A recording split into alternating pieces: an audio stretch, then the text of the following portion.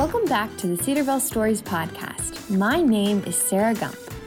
2 weeks after graduating from the School of Nursing, 2019 alumna Virginia Walker was running an emergency room in Africa where she was the only English speaker. Such an unbelievable set of circumstances could only be arranged by a loving father who knew that his child wanted to know the true meaning of bold. Arriving back in the U.S., she was prepared for what God would bring next in her life, the battle with the deadly coronavirus pandemic. However, through every moment, she is learning to behold Christ's glory with a yielded heart and an expectant faith. Here's Mark Weinstein's conversation with Virginia Walker. Welcome back to another week of the Cedarville Stories podcast. I'm Mark Weinstein, your host. And joining me today is Virginia Walker, a 2019 graduate of Cedarville University's School of Nursing.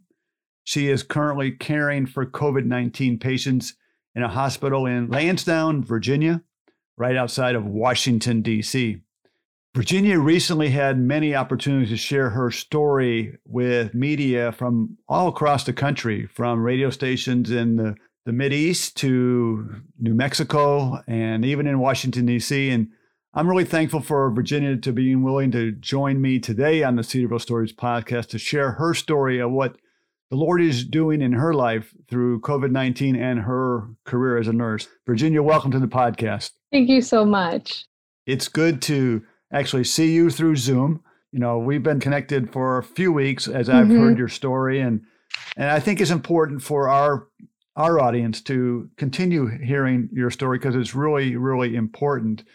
So as I think about your story, I'm really interested in knowing, where did your love for nursing come from? I think I never was someone that grew up just wanting to be a nurse. I think I love the idea of being able to combine the relational side of my personality, that I love to hear stories and relate to people, but also with some sort of a purpose. And as I was praying through what I wanted to do with my life, I felt the Lord might call me to mission someday. And I was like, God, what is a tool that I can use that can leverage me to get me into closed countries, that can offer services, maybe not under the name of Christ and maybe under the name of Christ? And nursing was kind of that one that I was like, yeah. And so I remember starting my nursing career freshman year and being like, I don't know if this is something that I want to do. And I just slowly fell in love with, maybe not nursing school, but I fell in love with the idea of the avenues to which you could use that to share the gospel as you're dealing with your patients. So that's where my love kind of started to kindle, honestly, in college. What's it like to be a first-year nurse and really having to experience something that our country hasn't seen in over 100 years, and that's the COVID-19 pandemic? What's it like for you day-to-day in your role as a nurse? It's different than I ever imagined. After graduating Cedarville, I think even just reading through my journal of senior year and what I thought and where I thought God was going to bring me is like a year later, completely different than where he has. And I think it's a unique opportunity we have as first year nurses in the class of 2019 of just, this is like our foundation of nursing is built on this, where I'm working with alumni nurses that have been nurses for 30, 40 years, and they've never seen anything like this. And so in some sense, I think we have this beautiful aspect to frame nursing from this pandemic, where we don't really have anything else to hang it on, of our reality of what it means to be a nurse. Is we're creating that right now. And so I think you can definitely leverage that for the good, but it has been different and more difficult than we ever thought our first year would be. But also at the same time, I've never felt this encouraged by friends, by media, by random strangers, as the medical staff and medical personnel are just being congratulated and cheered on as we walk to work, as we get our Starbucks. So it's definitely been an interesting year, but definitely full of lots of encouragement from friends and family, even from the United States as a whole. As I think about your education, the Lord gave you a unique opportunity to get some on-the-job training, and that was in the Congo shortly after graduation. Can you share with our listeners about this experience and how it helped you even more so to prepare for COVID-19? I was in my last semester of nursing school, just trying to figure out what I wanted to do, where I wanted to work. And I had a position offered to me in the emergency room back at home. And I took that, and they said I could start as soon as I wanted, or I could start as late as August 26th. And so I prayed about it. I picked that last date because I was like, I have 3 more months. of summer that I might not have. And I was praying graduation week of like, how can I leverage that for just the Lord and for the gospel? And I was someone, a lot of my class knows this, that struggled academically, studied all the time, and just found myself just struggling to get through nursing school. And there was many nights that I just was like, God, if you get me through these 4 years, like my nursing degree is yours and you can take me anywhere you want. And through, I think, just the struggle of nursing school and it being almost taken away from me a few times in different classes, I think I just finally realized that this is the Lord's work in your life. And if you get through this, it is evident that it was a miracle and that it is the Lord. And so I told him I'd give it back to him and he could take me anywhere he wanted. And so when an opportunity opened up graduation week, one of my dear friends emailed me an email that had surfaced through Cedarville's community of urgent need for nurses in the Congo from May to August, the exact 3 months that I had off. And I was like, okay, Lord. So I applied and then just began preparing and saving and just trusting like, okay, Lord, I'm going to study for my NCLEX, but I have to pass before I can actually go to Africa, and to bank all of that confidence on what I felt the Lord calling me to do, but seeing all these obstacles of actually getting my nursing license, which seemed really hard since nursing school seemed hard. And just watching God reshape my idea of my identity and where my confidence lies, and passing the NCLEX and booking a flight that day and then flying out to Africa a week later was just a crazy journey of God proving his faithfulness. And that's like one of the many takeaways that Cedarville's taught me is like, if he is faithful, you can trust him. And so that's the question I asked myself after graduating. I'm like, okay, if he's faithful and if I can trust him, how is my life proving that to be true? Stepping out on a whim like that.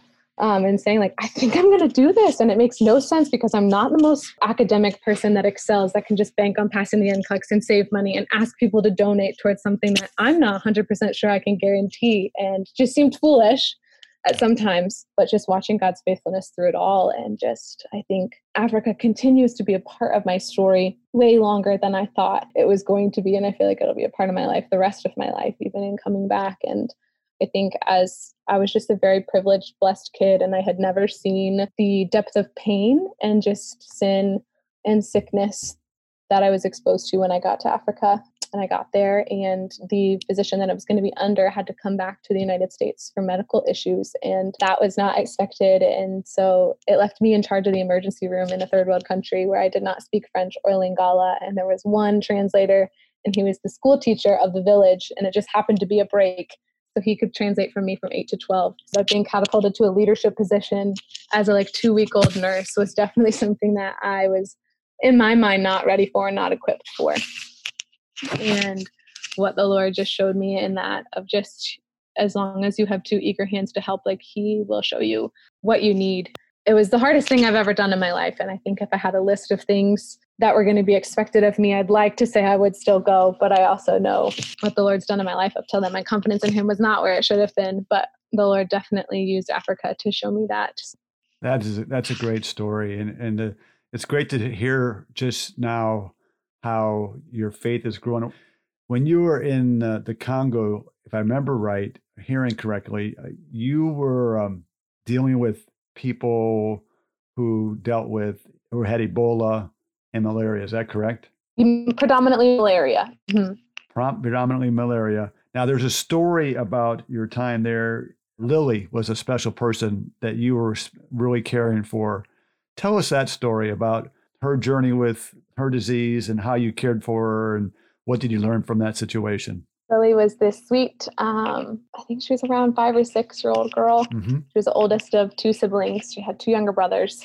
And she came in just like a lot of kids come in unresponsive. Usually their blood sugar is really low. And when you have malaria, you're usually also anemic, which means you don't have a lot of blood in you. And so it's really hard to get an IV in them. And that's the main way with the resources that they have, that they get medication into these children. And so she was a child that they had tried multiple times to get an IV and couldn't get one. And so the way it kind of works, sadly, in that kind of community is there's so many people sick, because you can help the people that you have IVs in, and you just go patient by patient. And if one person is taking too long, you work on the next one, and maybe someone will come back to that one. And to me, in an Americanized healthcare is nothing I had ever experienced. And so things that I struggled to understand.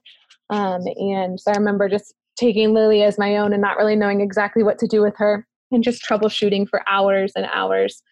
finally getting IV access and then not getting IV access. And then her sugar was low and giving her sugar, and her finally gaining consciousness and then trying to figure out what in her body was wrong organ wise. And just her heart was compensating for a lot of things going on. So it was beating really fast, and having to advocate for her to a physician in a different language, and using my translator, who graciously stayed all day long when he only should have stayed for 4 hours. He was there the whole time for 12 hours. And I think I had never sat so close to the depravity of man and sickness and death. And I had never witnessed that from a firsthand. And I felt in some of these moments that I was so helpless and that I couldn't do anything. And I was terrified. And I was like, God, why am I in this situation? Why do I feel like I'm the only one advocating for this girl? Like, how could you let stuff like this happen? Like, go on this rant of all these questions. And the way that they dealt with grief was just quicker than I wanted it, because it was about what Virginia had experienced and not what about like understanding their culture and the way that they grieve because they lose so many kids below 5 to malaria,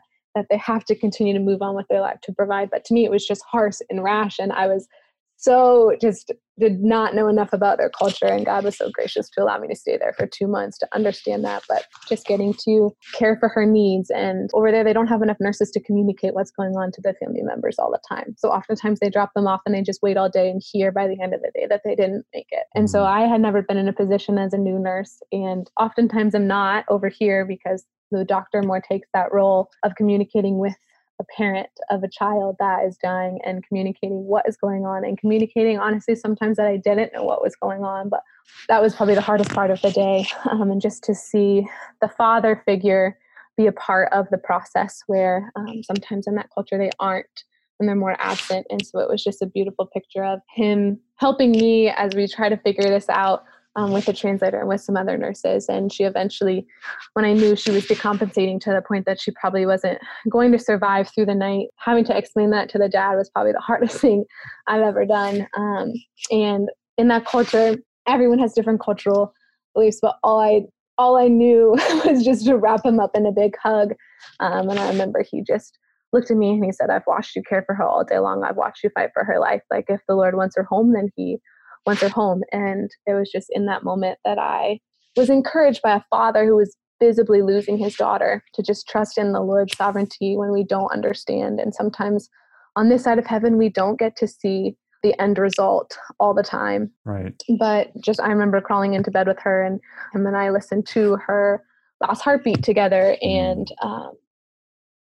just seeing how quick life vanishes, and struggling later that night with just understanding the goodness of the Lord and how can God's glory be represented in times like that. And I struggled the rest of the time with stuff like that. And that became my reality of every single day, seeing things like that. And I was like, I don't want this to become a callous nurse. I want to think through these things well. And that's, I think, where my heart first started to like understand a need of what does the process of lamenting look like in Psalm 77. And what does it look like to ask God these questions? And yet, even when you don't have the answers, turn to praise, and how that pathway of lament leads from that pain. It starts there and hopefully ends in praise of God's character. And I think the biggest takeaway that I took from seeing all of that pain, most people walk away and would ask me like, well, how is there even a God? Like, they'd walk away and question their faith, where in God's grace and goodness of going by myself, where I had a lot of time by myself outside of the hospital to learn and to ask and to listen, of God just showing me. I remember that night when I was laying in bed trying to go to bed, and he's like, Virginia, like,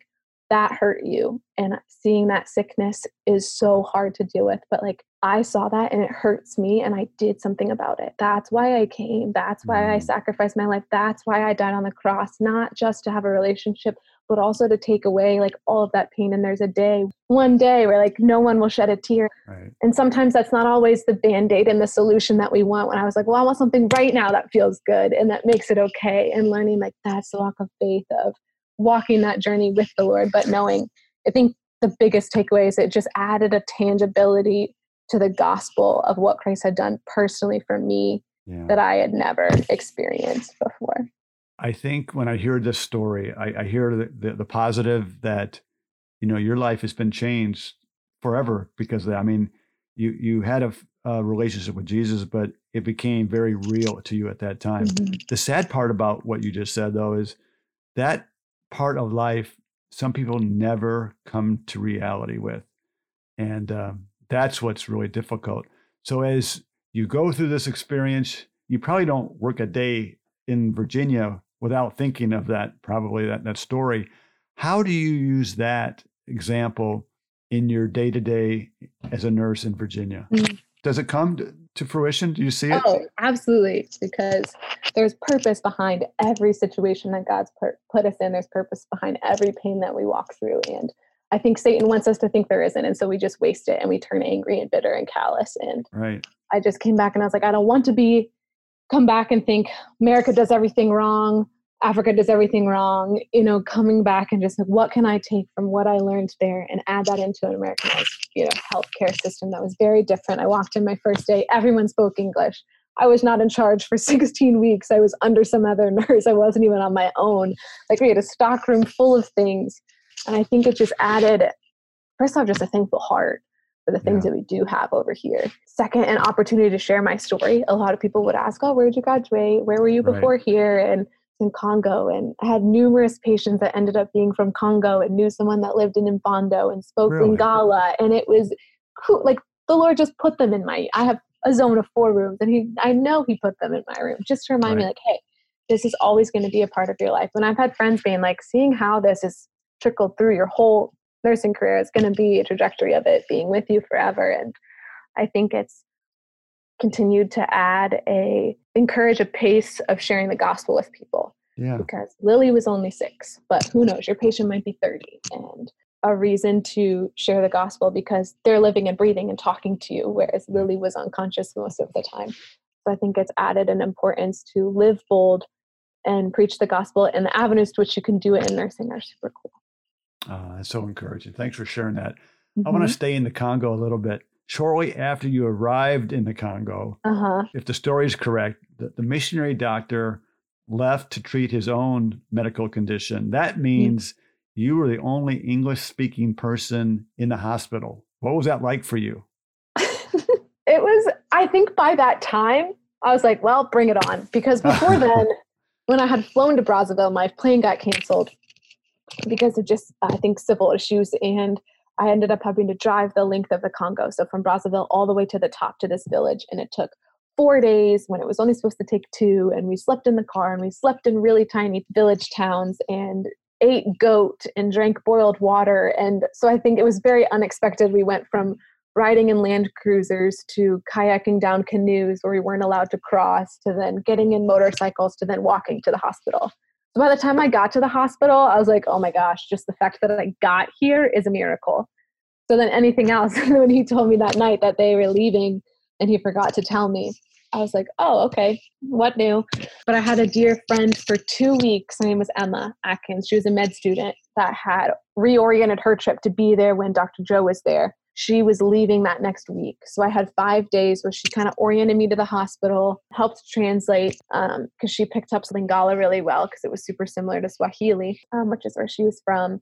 And so that kind of was a big blessing of just being oriented to the hospital. But then when she left, it was definitely a challenge. A lot of charades. People they probably knew as much English as I knew French. And so it was a lot of pointing, and I would play with the kids in the pediatric unit after work, and I'd like point to things and they'd say it in Lingala and I'd say it in English. And so I learned the basics. So I was definitely laughed at, as my American accent was very funny to most of the kids in the village. But it was a lot of learning, a lot of dying to self, a lot of humbling. It was wonderful. I'm curious, do you stay in contact with any of the people you met even today? With technology, I would think it's pretty easy. There's a few in the village that had access to phones. Okay. And there was Mama Sarah was a nurse that she works more out in the village, and she worked with the hospital, but a lot more in the village. And I think she was from Canada.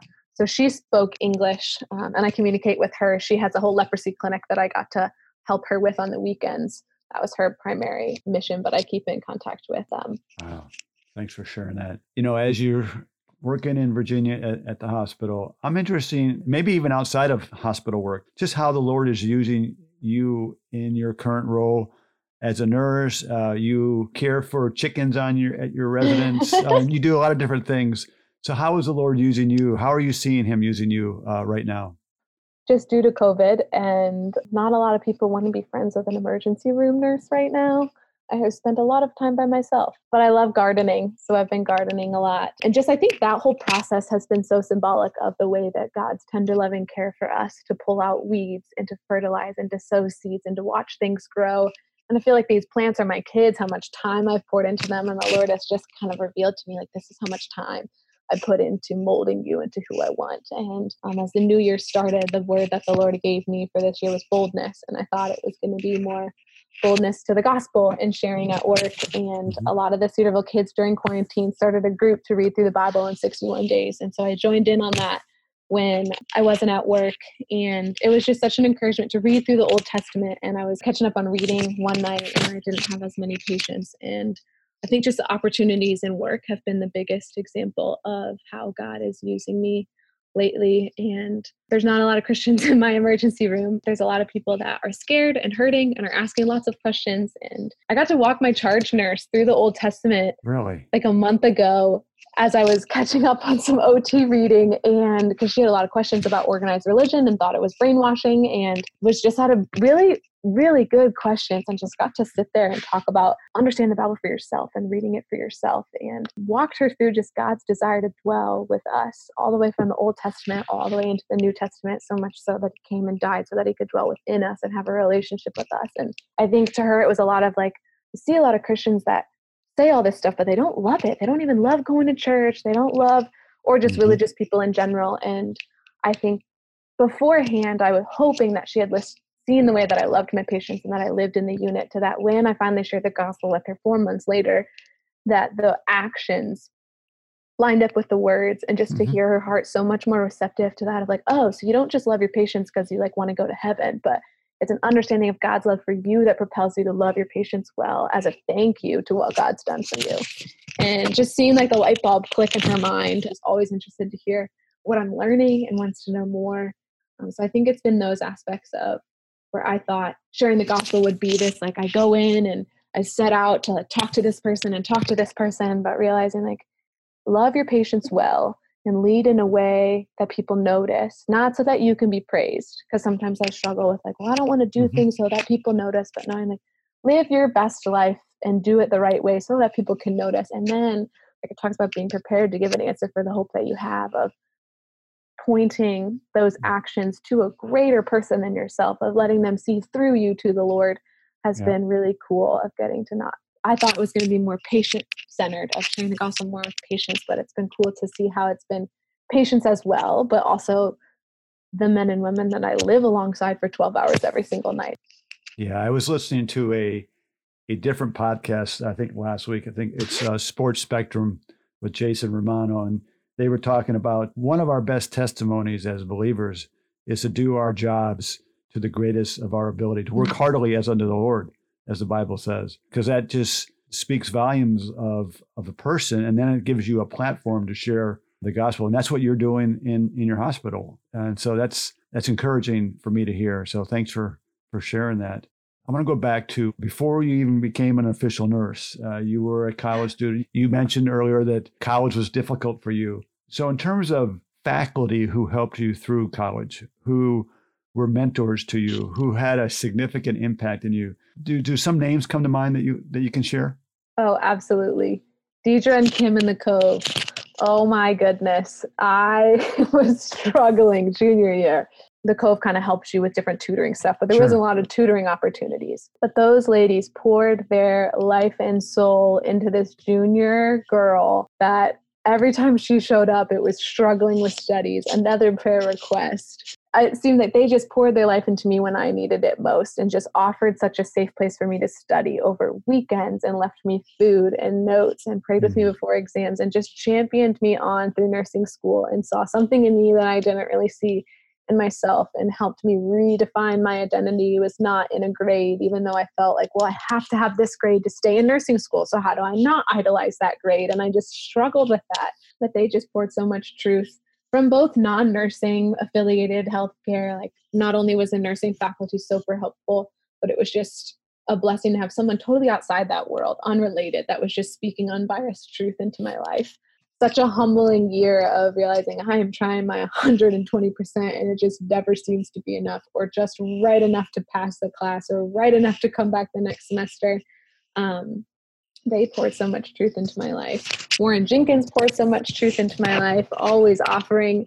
It was my run before my med-surg final, which was the final that I needed to pass in order to come back for my senior year. And I had to get a really high grade that I had not gotten that high of a grade. So I had gone for a really long run and I was like, I don't want to go to dinner. I just need to study. And I have my test tomorrow. And I get a call from Warren. He goes, hey, I'm in Chuck's. We're having dinner.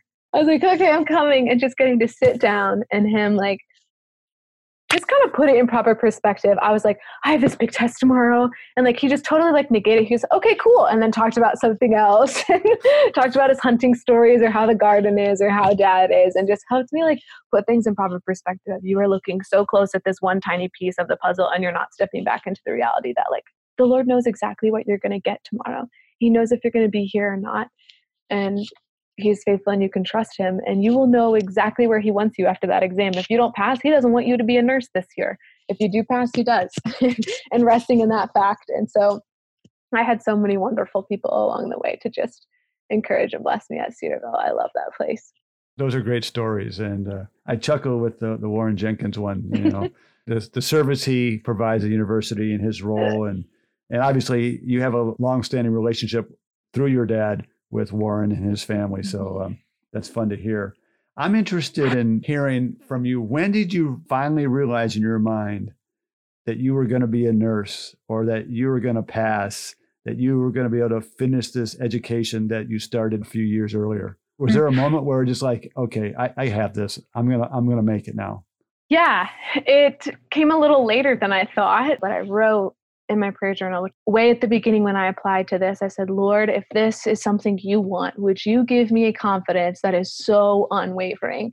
Because I knew confidence in my academics was what I had struggled for 4 years. I doubted myself even applying to Africa and then even preparing to go to Africa. And I just remember this one morning where I had been praying that for a week and I just woke up and I remember calling one of my friends. I was like, I just have no fear anymore. Like, I don't know why I can't 100% prove that I like have this NCLEX in the bag, but I just know I have this like unreal confidence and I don't have confidence ever in my academics. And I just like, I know I'm going to Africa. I know I'm going to Africa.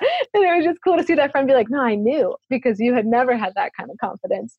I think more so even in that confidence was rooted in like, I know God has me exactly where he wants me and he's going to place me where he wants me in 3 months. If it's Africa, great. If it's not, great. But I finally accepted that. Like, yeah. I have 2 questions left in the podcast. One, we're going off script a little bit. As we're taping this podcast, there's a lot of unrest in our country. Can't watch the news without seeing protests because of the tragic death of a young man in Minneapolis. So I'm interested from your perspective, because you live so close to DC. How has that situation impacted your life as maybe a nurse, just as a person, because of your proximity to DC? I think first and foremost, it just shows why we all need the Lord and how no one is so far from sin as we might think we are, and what an opportunity we have as Christians to just love every tongue and every tribe. If God commanded us to go and share the good news to all the world, I know he meant to share it here.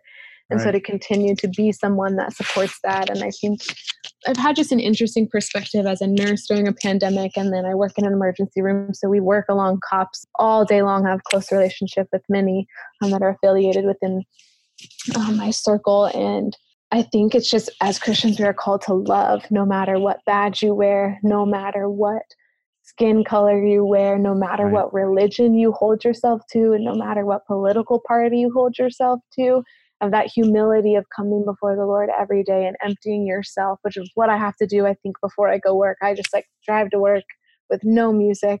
It's because there's so many things that just trigger my heart with news and updates, and just emptying yourself of all of who you are, every idea of what you think is right and wrong, every prejudiceness you might think you have, every justified action of just like empty all of who you are. And just ask, like, God, just fill me with just you. And walking into work that way of like taking media, taking all of that out of your head and just loving people well. It's going to be the church and the Christians that change it. And you can't ask a government to change a hard issue all the time. And so they can try their best. And so I think I'm hoping that through all of this, it'll give an opportunity for Christians to have a platform and to use their platform and steward the gifts and resources that they do have to advance the kingdom in the way that we just love people, in a way that people look and ask, like, why do you care? You're not my people. You're not my political party. You're not my race. But it's like, that doesn't matter, because in Christ, he calls us to live in community. And I think we've gotten so far away of that, trying to live in this individual self-sufficient world sometimes. And with technology, we forget. And I think that's what's going to restore. It's going to be communities within cities, building up communities, cleaning up communities, loving their community, and people from outside communities also going in to help. So it definitely has been a difficult place to be, but a really eye-opening place to be. I would not have that perspective if I was not a nurse working with cops and working with inmates and working with all the types of patients that walk through our doors in an ER. Your story is so inspiring to me. So I thank you for sharing it. And I just pray that you and many other people listening to this podcast will take it seriously to put down, like you say, technology or personal interest and really look out and see who we can impact. Just this year, I studied kind of an evangelism study book. It's called Just Walk Across the Room. Just building a relationship with neighbors or people who you go to the grocery store with, or you see at the grocery store. It doesn't matter who they are, what they look like. Just start building relationships. And then from there, you have the platform, you have the opportunity and the trust to really speak truth in their lives. And nothing's more important than that. And you're already there as a 20-year-old something. That's great to hear. So thanks for sharing your story there. Absolutely. I have one last question. I ask this to everybody. It's the last question. You kind of answered it throughout, but I'm going to give you another opportunity to say it again. And that is, right now in your life, you're a nurse, you're a daughter, you're living in Virginia with your family. What is the Lord teaching you right now?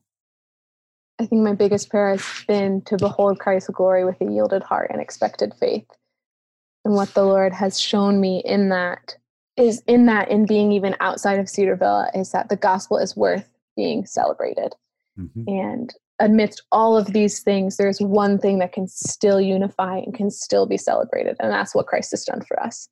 And I thought maybe it would be more theological and more deep, but it's just this simple answer of like, the gospel is worth celebrating it. And asking myself, I wrote on my steering wheel on a sticky note and taped it there, because if it's not in front of my face every day, I forget it. How am I celebrating the gospel today? Like, how am I making this day count as I'm watching as a nurse lives that just change in a day, or a country that changes in a night? You wake up the next morning and find out all this stuff that's happened. But it's like, how am I championing Christ today in my life? And how am I celebrating the gospel well? Is that just an encouraging conversation with my mom? Is that scripture memorized? Is that like just listening to a patient's life, asking if you can pray for them? Is that just sitting next to a coworker and letting them vent about everything that's going on and just look at them and say, I'm sorry, and don't try to fix it? As a nurse, we try to fix everything. Some of that stuff can't ever be fixed outside the cross, and just pointing them to that. And it's okay to be silent sometimes and just listen.